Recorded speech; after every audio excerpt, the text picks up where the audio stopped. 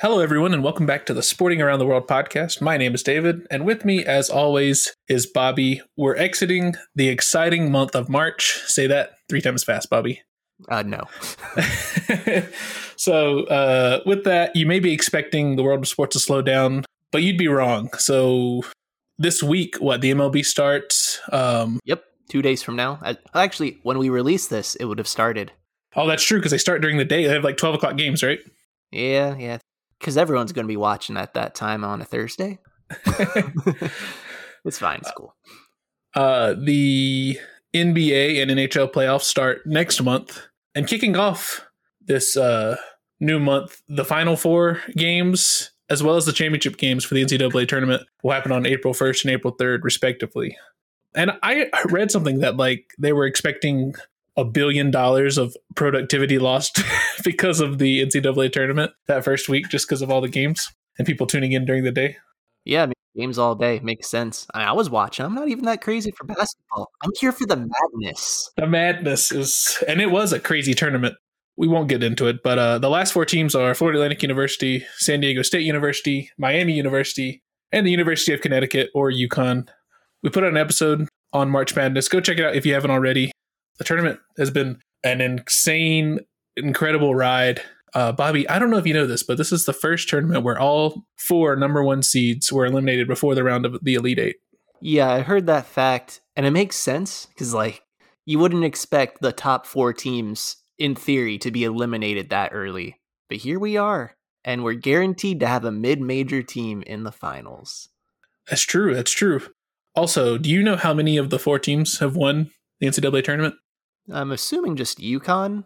Yeah. So 3 of the teams have never won before, so there's a decent chance we get a new winner, which is exciting.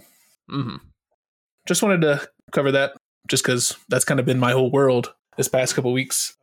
Yeah, as I said earlier, the final game is on April 3rd, but 3 days later, the biggest golf tournament in the world probably begins, the Masters at Augusta. Even if you don't follow golf, I feel like you still know when the Masters is happening, mainly due to the constant advertisement during the month of April and March. Bobby, do you follow golf at all? Not really, but I feel like I've tuned into the Masters more than any other tournament. There's just something iconic about it. And even every course at Augusta has a history behind it. I don't think you can say that about many other places. Yeah, I feel like, I haven't had the most exposure to golf. It's kind of, not recently, but in the past, been kind of, reserved to people with more money. It's changed and it's gotten more friendly to all income levels of people. I played with my grandfather back in the day, and he wasn't a very rich man. So, it's definitely come down. It's just kind of one of those things that people, when you think about playing golf, you're like, oh, there's going to be fees to play. It's going to be expensive. So I feel like there's a lot of people that don't really get into it. And I haven't played since then. But yeah, it's definitely a sport that I think has had a negative connection with, income for whatever reason. I guess, courses like Augusta, you and me, there's a very high chance, like a 99.99% chance that we'll never be allowed to play on that course. Right. Yeah. I mean, I totally understand, and I agree that it's been historically associated with higher income. I think one of the coolest trends we've seen is the introduction of those driving ranges where they serve alcohol and they got the giant nets. Oh yeah, like the Top Golfs. Top Golf, Drive Shack. I don't know if there's other names, but those things are really accessible. They're not the most expensive. It's great for group activity too. Just get people out there, play the sport, and of course mini golf. I love it. Yeah, I feel like the dream is to go and take a vacation in the Outer Banks and then have a group of friends and we all play each golf course in the general vicinity once. Maybe do a trophy or something and do that every year. That'd be a blast. It's, I don't know, mini golf is fun for me too. Mm-hmm. But yeah, let's get into this Masters primer. Tell me everything that you. Yeah. I'll fill you in. So I figured we'd kick this off with a brief history on the origins of golf. I think everyone assumes that golf came from Scotland, and that is, I guess, who is accredited with it. But we aren't 100% sure on where golf began. And like most things we're unsure about, the beginnings are hotly debated.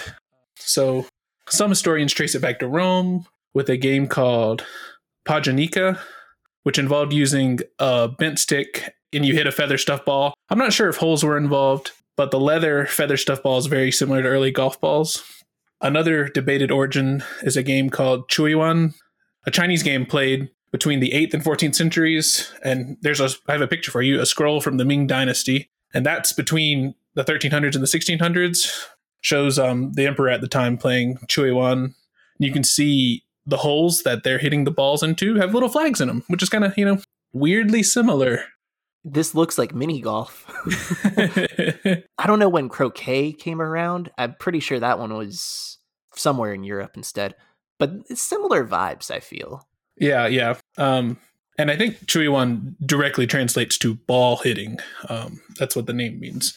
And I feel like connecting the dots between a Roman game ending up in Scotland, that makes a lot more sense, right? That feels like, something we could do easily. More difficult is, a connection to China, but the scholars who back, that connection think that the sport may have been spread during trade during the Middle Ages. And while there are even more contenders for the origin of golf, the last one I want to mention is a Dutch game called Kolf, spelled with a C or a K. And with a name like that, it's hard not to immediately think of golf. But this is a game where players use a stick with a metal head. It looks very similar to a golf club. And you hit a ball to a target. The first player to do so wins. If that doesn't sound like golf, I don't know what does. But anyway, I kind of went down that rabbit hole and I figured I'd share that information with you. And with England kind of being the powerhouse, even though golf was made afterwards, before they expanded everywhere, you can understand and get how they may have been accredited with something that maybe wasn't theirs before. But that's a whole nother podcast. We could talk about, that some other time. And I'm not, trying to step on any Scottish people's toes. We'll probably never know the complete origin story. And it might be like soccer, which developed kind of everywhere independently, right? It just makes sense, but this is a little bit more nuanced. So I feel like that's harder to argue. But a lot of people credit Scotland with the invention of golf. I mean, it makes sense. It's not the most outlandish sport, like hitting a ball with a stick of some sort. Or a club, I guess we should say. Yeah, I didn't know about China, so that was a cool thing. And I like this little scroll. I'm amazed that it's been preserved that well. Yeah. It's crazy what sticks around and what doesn't. All right, so getting back on topic. Sorry, a little bit of a rabbit hole, but I went down it, and then I realized I'd spent a lot of time on it, so I was like, I'm going to talk about it regardless. I feel that. So there are 4 major championships in golf. There is the Masters Tournament, which is what we're talking about, the PGA Championship, the US Open, and the Open Championship. The Masters always ends on the second Sunday in April, and it has always been played at Augusta National Golf Club in, you guessed it, Augusta, Georgia. I don't know if you've been to Augusta, Georgia. It's kind of on the border between Georgia and South Carolina. Yeah, it's like right on the Savannah River. I actually haven't been, but my dad and my uncle a few years ago somehow had connections and they got to attend the Masters. I know they had a great time and they're at the age that they can really appreciate it. So that's like a once in a lifetime thing. So I've got some memorabilia with them. I've been to Augusta too, but for rowing. I haven't been to the golf course. It does seem like a trip that for whatever reason, I don't know what it is. The American male in me is like, I would like to go to watch Augusta. I don't even follow golf, regularly, but for some reason it's just innate, I guess, for American men. Sports landmarks, just cross it off the list. Yeah. But anyway, let's talk about Bobby Jones. So he was a successful amateur, probably the most successful amateur to ever play the game. Professionally, he was a lawyer, but when he golfed, he won 13 majors over his career, including a unique pre-Masters Grand Slam in 1930. Those 4 wins were the Amateur Championship, the Open Championship, the U.S. Open, and the U.S. Amateur. He is the only player to do this version of the Grand Slam, so a pretty good player. Hey, we try to compare old greats to the new greats, and it's like, it's more competitive now. It's harder to win in a bunch of competitions.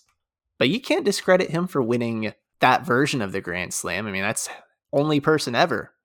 Yeah. Yeah, true. And to not get, paid for it. So, that's crazy. Like to just be doing this as like your hobby almost. So after he retired from golf, he purchased a plot of land that was a lot of different things, a plant nursery, an arboretum, and an indigo plantation. But he bought this to create a golf course. He and famous course designer Alistair McKenzie designed Augusta National Golf Club. I'm going to go a little bit off topic, but this was another interesting rabbit hole I went down. So Alistair McKenzie designed over 50 courses, and 3 are consistently ranked in the top 10 courses in the world, including Cypress Point Club in Pebble Beach, California, Royal Melbourne Golf Course in Australia, and obviously the Augusta National Golf Club. Yeah, I saw his name pop up when I was looking up master stuff this week. But also Cypress Point Club, Pebble Beach. I'm assuming that's just Pebble Beach. Like when golfers say Pebble Beach, that's what they're meaning, right? So I thought that too. And I looked into it, and they used to have PGA tournaments at this course. There's a separate course that's the Pebble Beach course. The reason why is because, or the reason why they stopped having them, let's say, is because Cypress Point Club refused to admit black people. And so the PGA pulled out. And I think the first black person to be granted membership was Condoleezza Rice, who is still alive. Like who that's I don't think she's that old at all. So they lost their status with the PGA. Wow. I thought I was just making a connection there in my head, like, oh, Pebble Beach, I recognize that. Yeah, you and me both. Also, Augusta National Golf Club was the last course designed by McKenzie. He actually died before the inaugural event, which is unfortunate. Yeah, didn't get to see what an iconic thing he created. You know, I imagine when you're making something and you've done it for so often and you've made very high quality courses, you know, you're probably thinking you're capable of it. But yeah, to miss it and to not even see the tournament. I mean, I guess he doesn't have to experience that, but that's at least a bummer thinking about, you know, our lives and what we work on. So Augusta National Golf Club formally opened for play in 1933. There was also a thing that said that maybe they had started playing in 1932 and maybe it wasn't formally opened. But 1933 is the date that seemed the most correct for a formal opening. And in 1934, the Masters tournament was first played. It is the only championship to play on the same course every year and is featured on the PGA Tour, the European Tour, and the Japan Golf Tour. Now, Bobby, I'm going to ask you a question that you probably don't know the answer to, but the course record for Augusta National is held by 2 men. They both shot 63, I think par 72, 10 years apart in 1986 and 1996. And you'll see why I'm asking you this question when I tell you the answer, but can you guess or do you know what either of these men? I feel like it's probably people I don't know, but I'll just say Jack Nicklaus was one of them. Okay, so no, and I feel like this is very normal for golf records, but I feel like I've found that typically when someone sets the record, they typically don't win that year, and I think that was true for this. But one is Greg Norman, who was the 1996 player, and one is Nick Price, who, if you remember from the Zimbabwe episode... We did cover him, yeah. We covered him, so I thought that was neat. Callbacks. Go listen to it. It's like one of the old ones. All right. So yeah, just a brief aside. I was, looking up stuff and that popped up and I was like, what? So I had to cover it. So Bobby, what do you think about when you think of the Masters? Well, the first thing is the green jackets. It's not a trophy, but to me, that's like up there with the Stanley Cup. That's just an iconic thing. Like you want to win that jacket. That's all I'd care about. Yeah, true. So obviously if you win, you get one. But I found out that you have to return the jacket after 1 year and it stays in the clubhouse. It's yours, but it stays there. And if you win again, unless you need a newly fitted jacket, like something's changed, you're presented with the original jacket or the last fitted one when you win. And it's locked in a cloakroom at Augusta National. And typically you can only remove it if you just won, it's your first championship, or if, you're a reigning champion, so you won down the line, you can have it for that year. But otherwise it stays locked up, which is kind of crazy. Yeah, I mean, they call it your property and they keep it locked up for you. Okay. Whatever, Augusta. Yeah, I would, think that some people have just multiple green jackets in their closet, but it's not like that at all. Yeah, go out there celebrating on a Sunday night, just going out on the town. I want to wear my green jacket. I earned this. I'm going to wear 2. Keep one for the car, one for the boat, Yeah, I guess you can do that for the first year, but after that, No, not allowed. I do have one thing about the Green Jackets. So, minor league baseball, as you might know, David, have some really well-branded team names. And one of those is the Augusta Green Jackets. They're the single A affiliate for the Atlanta Braves.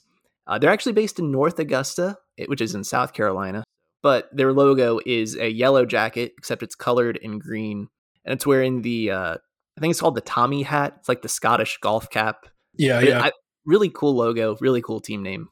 Yeah, that is sweet. I don't think I've heard of them, but yeah, very on the nose about what they're saying. Yeah, so cool little things. Look, if you're listening and you've never gone down the minor league baseball rabbit hole, just look at all the awesome teams. Akron Rubber Ducks, my favorite. I feel like you could get some pretty sweet jerseys if they sell them. Oh, yeah, yeah. But yeah, are there any other things that you think of when it comes to the Masters, or is that kind of the big one? I know a handful of the courses. I don't know them by name, but I know... Sorry. When I say courses, I meant holes. Holes 11 through 13. What is it called? Like Amen's Corner or something? Yeah.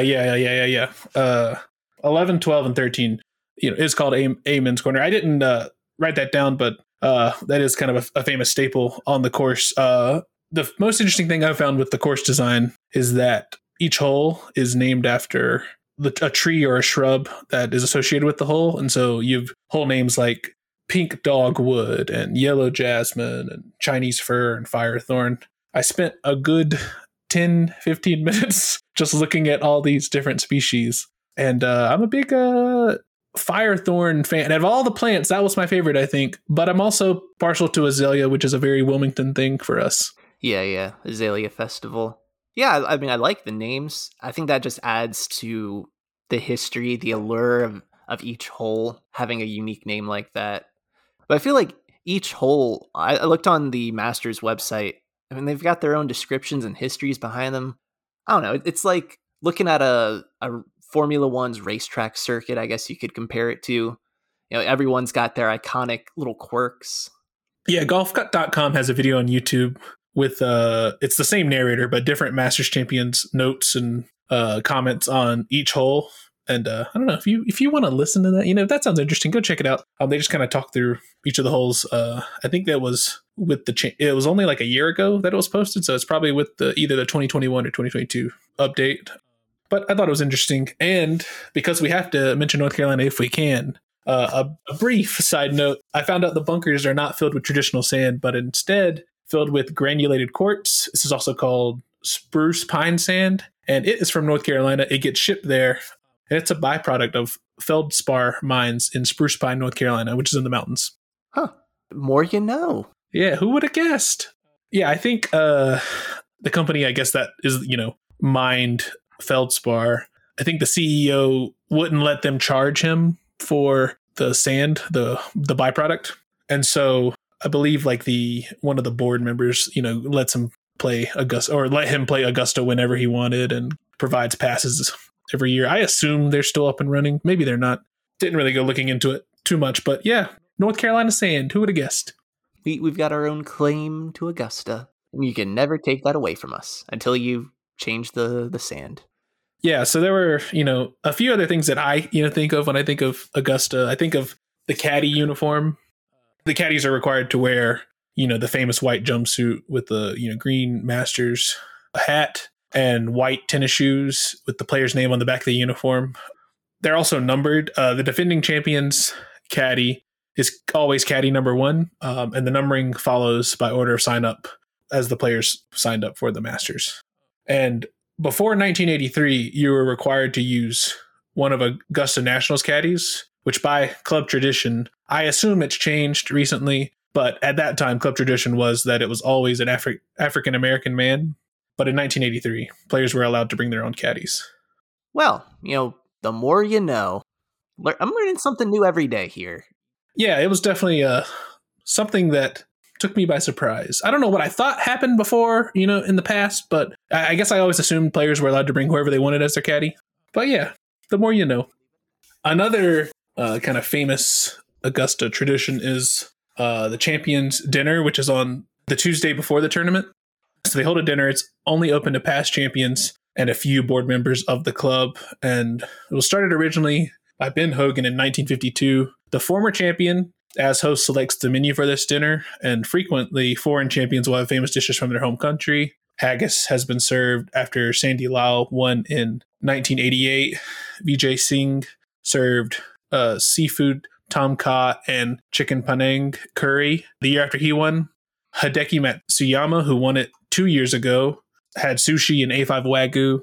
And Tiger Woods famously served, when he won the Masters the first time in 1997, burgers, chicken sandwiches, french fries, and milkshakes, which is hilarious.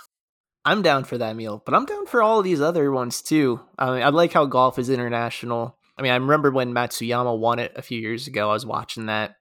And then Singh, he's from Fiji, I believe. Yeah, that's correct. Yeah. So that's cool stuff to share.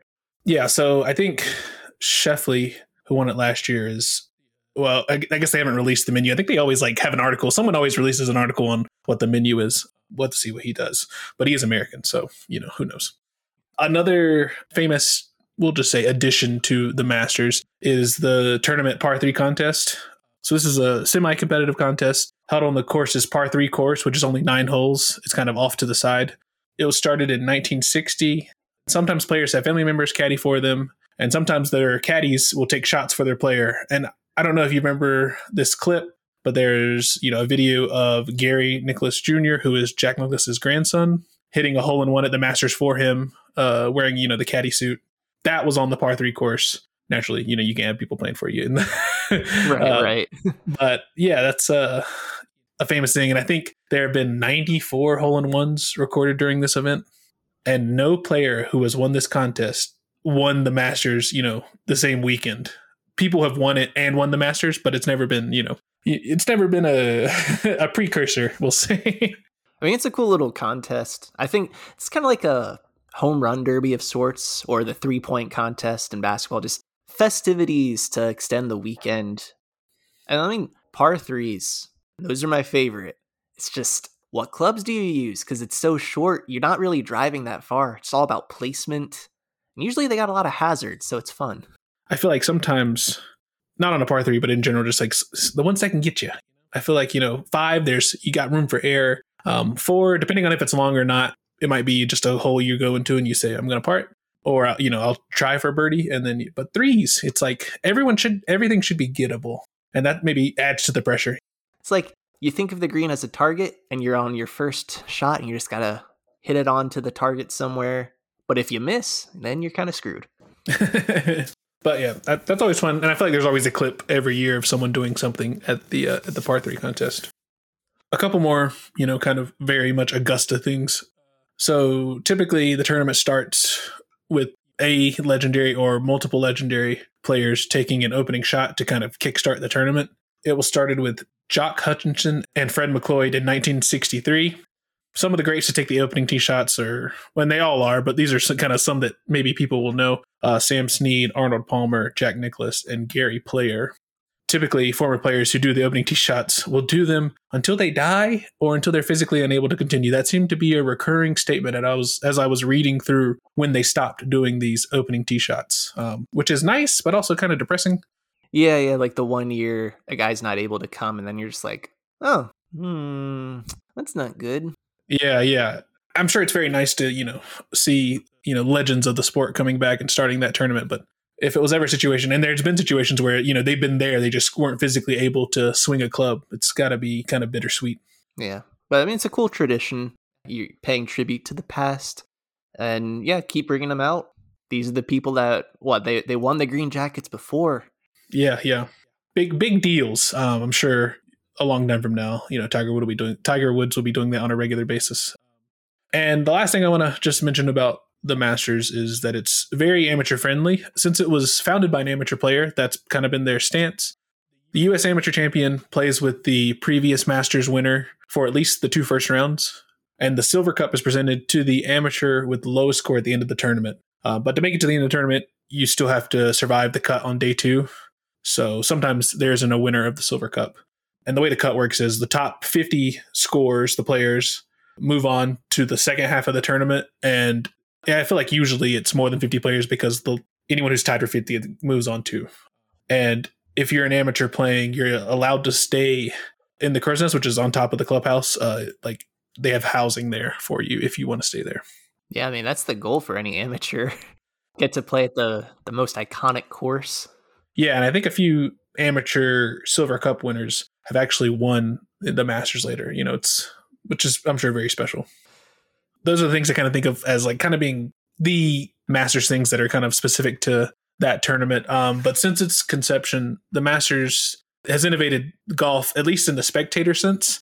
So the founders knew that to make this tournament something special and something that would thrive long after Bobby Jones's eventual separation. I mean, eventually, you know, you're going to move on and do other things and separate himself from the event. That spectating had to be more enjoyable and more special than any other tournament. And so there are three things that were done to make it special, and these things have been adopted everywhere else. So scoreboards were placed all over the course, and eventually it featured the over-under scoring that we're so used to seeing with golf today. Parking for spectators was free, and pairing sheets for patrons were provided, which have tee times. That's what the pairing sheets are. They're usually given to players, but they were given to patrons who they're playing with and who they're teeing. When do they tee off? And lastly, observation stands were put throughout the course for better spectating during the event. And that's just a normal thing now. But they all started in Augusta. Yeah, I didn't know that they all started there. But those are obviously really nice things. Because as a spectator, golf isn't necessarily the most exciting thing to watch. But having just the basic things that we think of as basic now to help the experience. And I mean, the scoreboards, that alone, like, I feel like that's necessary. I feel too that, you know, you kind of have to make a decision with golf. You know, you either stay in one place and watch, you know, a lot of people play that hole, or you follow a card. Right. At least the stands made that an easier decision if you were like, I just want to see the whole field, play this one hole. But yeah, I didn't know that either. I was kind of surprised that those are started there. But I guess kind of starting late, golf's an old sport, starting so late 1930s, maybe, you know, you needed every advantage you could get. It seems to have worked because it's still around and still very big. So in general, that's, you know, the history of the Masters and everything. Lastly, I think we should go over briefly some of the legends who played and won here and finish up with talking about some of the favorites for the 2023 edition. So Horton Smith won the inaugural event in 1934 and again in 1936. Probably not a name most people are familiar with, but he's the original champion and a repeat winner. That's kind of special. He had 34 professional wins over his career. And actually, here's a throwback, the only golfer to defeat Bobby Jones during Bobby Jones's Grand Slam year in 1930 at the Savannah Open in stroke play. So 3 big things on your resume. I mean, I'm sure that was really big at the time. If you don't follow golf closely, you probably never heard of these people. That's true. So the next few are bigger names, we'll say. Ones the average person will know. If we're going to talk about the greatest players in golf, and especially if we're going to talk about, you know, the Masters, we need to talk about, often considered the greatest of all time, Jack Nicklaus. Nicklaus has won the Masters the most, 6 times in total between 1963 and 1986. He was also the oldest player to win the Masters in 1986 at the age of 46. Yeah, I think I knew that he was the oldest, but I mean, 6. Yeah, that's insane. I think he was behind too on the last round when he won it in 86. Like he came back. So even more impressive. Just iconic. I feel like it's him and Tiger, right? They're like considered the 2 for the greatest ever. Yeah. I think he wasn't as good like all the time, but his like when, you know, the majors, he has a ton of major wins and it's kind of right. It's, you know, I guess the argument is like, do you prefer someone who's won the is the greatest the person who's won the most events or the one who's won the most majors? And I think in terms for Jack, he was kind of lights out during majors. But conveniently, the youngest player to win the Masters is also the player who's won the second most, Tiger Woods. The 5-time winner is one of the best golfers of all time and definitely one of the most famous athletes of all time. I mean, I feel like everyone knows who Tiger Woods is. He first won in 1997 at the age of 21, and he won by 12 strokes, which still remains the largest margin of victory in history at the Masters. His most recent win was in 2019, and that was 14 years after his 4th win. Yeah, I mean, everyone thought that he was done, and then when he won again, the joke now with ESPN, how does this affect LeBron's legacy? And then there was just like, for golf, you know, how do we talk about Tiger's legacy? Where does he rank today? But then he won again after we thought it was all over. Yeah, that was crazy too. I feel like, no one was expecting it. I think that was a few years after he was in, that accident and back was messed up. It's crazy that he managed to pull another one out and separates himself from the third most winning Masters player. Do you know who that is? I'll give you a hint. He's a big innovator in the beverage world. Well, if you've ever worked at any sort of concession stand where they sell these, you know Arnold Palmer. Yeah, that's right. I personally don't like Arnold Palmer's, but a lot of people I know do. Arnold Palmer's won it 4 times, nicknamed the King. Palmer was known probably for, he was a good golf player, obviously, but for his charisma as well, and was probably the sport's first TV superstar. He was active like once it was kind of first getting on TV. And I didn't know this until recently, Bobby, but he went to Wake Forest on a golf scholarship. Okay, well, all these connections back to North Carolina. I didn't know that either. Yeah. I think it was called Wake Forest College at the time. But yeah, Wake Forest. I saw it and I was like, huh. And I couldn't determine easily. I probably could have if I wanted to do some math. But if it was before it was moved to Winston-Salem or not. But yeah, I thought that was pretty neat. Yeah. Listeners, you're going to learn so much about North Carolina through this one. That's true. It's secretly a North Carolina podcast. And a few more to mention. So 5 players have won it 3 times, including Jimmy Demerit, Gary Player, Sam Snead, Nick Faldo, and Phil Mickelson. You probably know Phil Mickelson out of all those. Yeah, the lefty. Yeah, that's true. But yeah, so those are just some of the big, names who've won. Let's wrap this episode up and highlight some of the favorites for this edition, the 2023 edition. So Scotty Scheffler, who's the current champion, as I mentioned before. He's also currently ranked the number 1 player in the world. He has 2 wins in the past 6 weeks, including the Players' Championship. The last time a player defended their Masters title was Tiger Woods in 2002. We'll see if Scheffler can do it.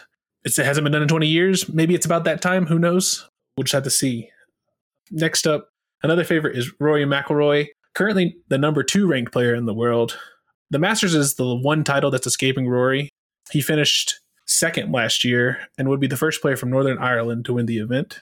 He has had his up and down results with this event the last 3 years. He was top 5 in 2020. He missed the cut in 2021, which was shocking. And in 2022, as I said, he finished 2nd.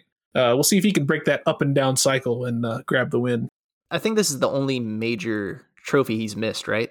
Yeah. This is the one that I guess, I don't know how you would address it, but the Grand Slam, like he would have, won every single major after this one. I think it's like, the Grand Slam is definitely when you do it in 1 year, but I think getting one of each or, the career Grand Slam. Yeah, the career Grand Slam. Yeah. And the last favorite we're going to highlight is Jon Rahm. He has already had 3 wins in 2023, and he's never missed the cut at Augusta. I think he's been there 6 times. And it feels like he's been playing so well for such a long time. It feels like it may be only a matter of time before he joins Seve Ballesteros, Jose Maria Olazabal, and Sergio Garcia as one of the Spanish players to win the tournament. Yeah, you wouldn't immediately think about it, but Spain's had quite a few golfers like at the top of the game. Yeah, I think Ballesteros and Jose Maria Olazabal have 2 wins at the Masters too. Sergio's the only one who has 1. So who knows? Yeah, or maybe some country that's never won before. Like you said, Northern Ireland, potentially. I don't know what other countries are at this. I think I saw like Norway was on there. It's just one that I wouldn't have expected. Yes. So kind of the last thing I wanted to hit. While this event has the world following of a truly international event, I feel like to some it may seem like another American event that we're covering on a podcast that we say is focused around international sports and sporting around the world. And you could argue the last 4 have all been American events: NASCAR, the World Baseball Classic, which involves other countries, but baseball is seen as an American sport, and the NCAA tournament, and now this. The majority of the winners have indeed been American. I think only 26% have been non-Americans. And if you start from Gary Player, who was the first non-American to win in 1961, only 36% of the champions have been non-American. So, Bobby, I have one final trivia question for you. How many different nations have had representatives win the Masters? Win the Masters. Okay. Ooh, that's a good one. I'm going to say 7. Well, including the United States, I'll just say 8. So we'll leave it at that.